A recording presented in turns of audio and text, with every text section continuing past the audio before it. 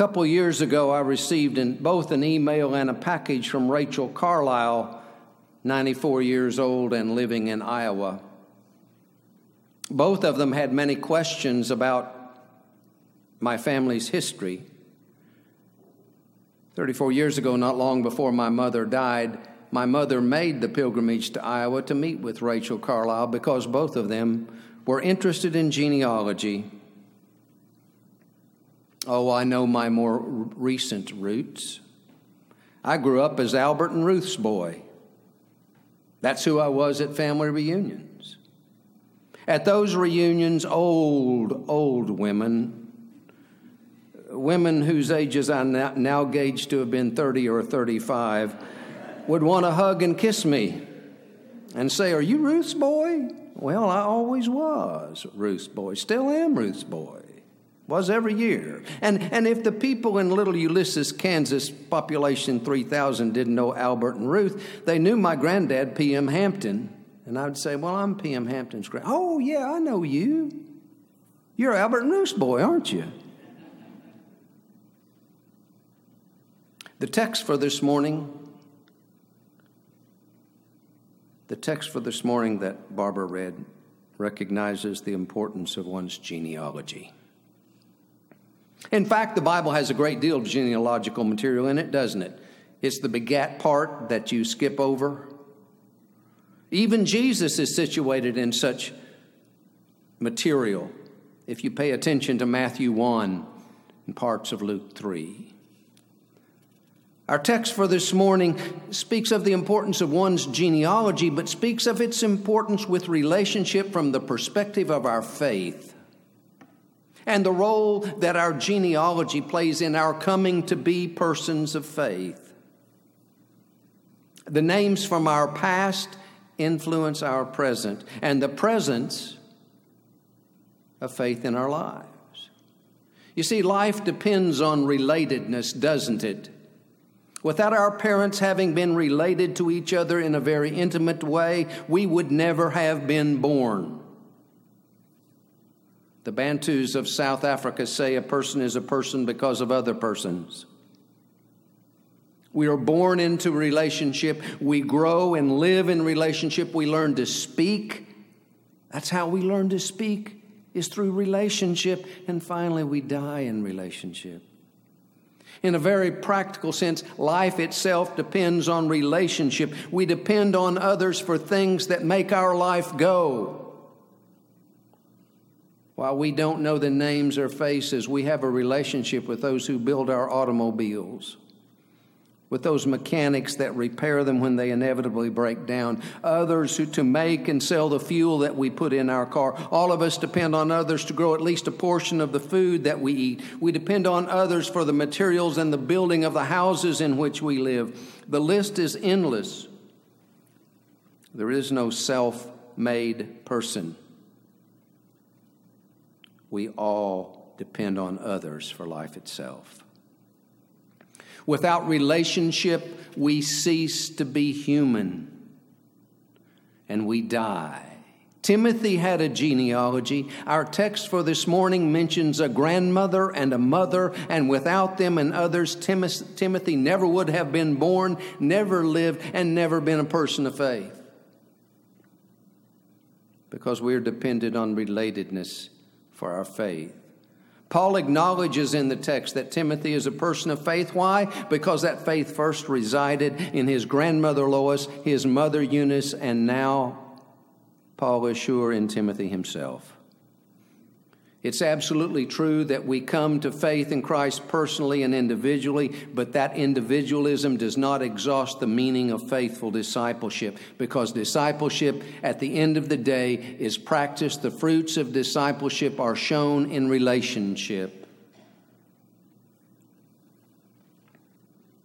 Authentic faith in the risen Lord connects us with others, gives us a name. We are called Christians, little Christ. Names are pivotal to faith. So Paul calls out those three names: grandmother, mother, and Timothy himself. I think I told this to at least one of the groups I talked with when we were here on August the 28th, but I'll never forget when I preached at Second Baptist Church in Liberty, Missouri several years ago. I'd served that church in the early 80s. Church had 500 or so average attendance, and when I served the church, I knew most everybody's names. Well, after my sermon, 3 senior adult women caught me in the aisle and wanted to talk. And trying to show my prowess in knowing names, I called 2 of them by name, and I looked at the other one, and I drew an absolute blank. We chatted for a few moments, and I thought, well, maybe she won't notice.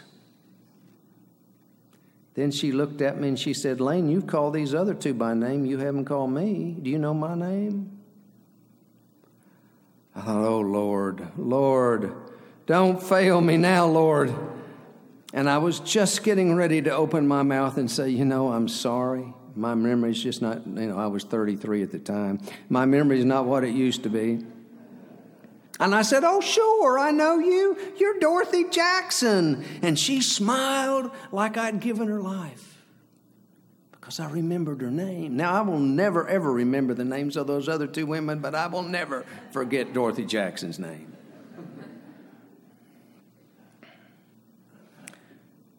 Let me ask you this. What are the names in your past that have given you life? Carlisle Marney called them balcony people. The book of Hebrews calls them a great cloud of witnesses. Not your physical life, but your spiritual life. Who are those whose example illumines the way for you today, even though they may have been dead for years? Through whom did you hear God call you by name?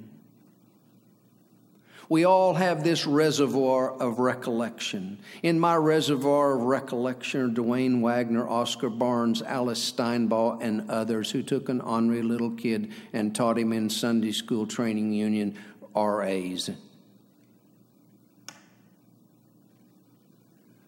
What are the names in your reservoir of recollection?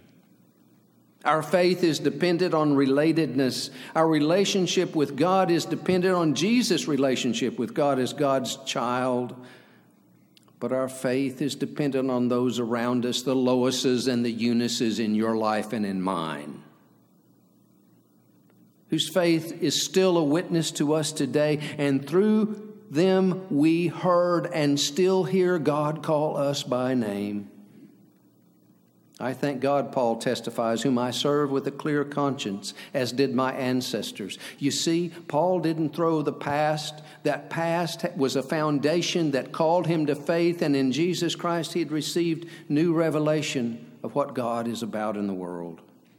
And he looks back and he remembers the faithfulness in his own reservoir of recollection. You see, both Timothy and Paul better see and understand and experience the things of God because of their capacity to remember the names of those who cradled them in the faith. The result of this, according to Paul, in this letter to Timothy, is that it will help stir up the gift of God within us. We won't be timid, but have a spirit of power, of love, of self-discipline, some things that our world needs desperately. It all comes down to the names in our genealogy and how we allow them to speak to us and stir up the gift of God in us. Did you ever think, those of you who serve in some ministry through this church or elsewhere, that you perhaps are becoming a part of someone else's reservoir of recollection? That you are providing a foundation and encouragement and impetus, a blessing for others to move towards faith, healthier, more mature faith. Fred Craddock taught at Emory in Atlanta, Candler School of Theology for many years. He told of leaving church where he was a member at the time.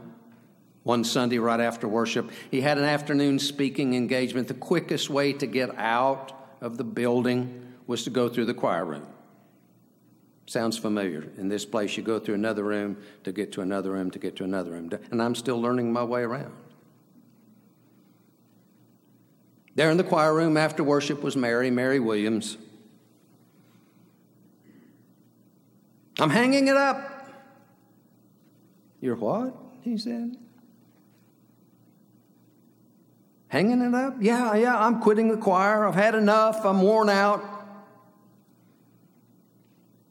Fred couldn't talk. He had his speaking engagement, but it bothered him all day long. So when he got home that evening, he called Mary. Mary, I wish you'd reconsider. You've got such wonderful gifts. It's an important ministry in our church. Why don't you keep singing in the choir? No, I'm quitting. I just sense nobody cares. You think nobody cares, Mary? That's right. Nobody cares. Mary, a lot of people care for you. Who are they? Mary wants some names.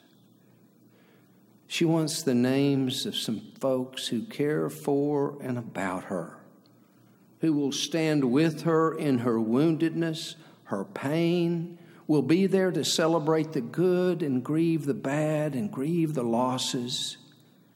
Mary wants some names. She wants to know who cares.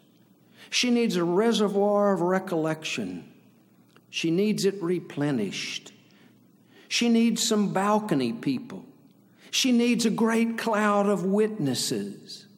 Out of the chaos of life, she needs a name to call out to, one who will call out to her. She needs a genealogy. She needs that reservoir of recollection through which she can have the gift of God stirred up in her. She needs to hear God call her by name by hearing you call her name. Mary needs some names. May I give her yours? May I? Amen.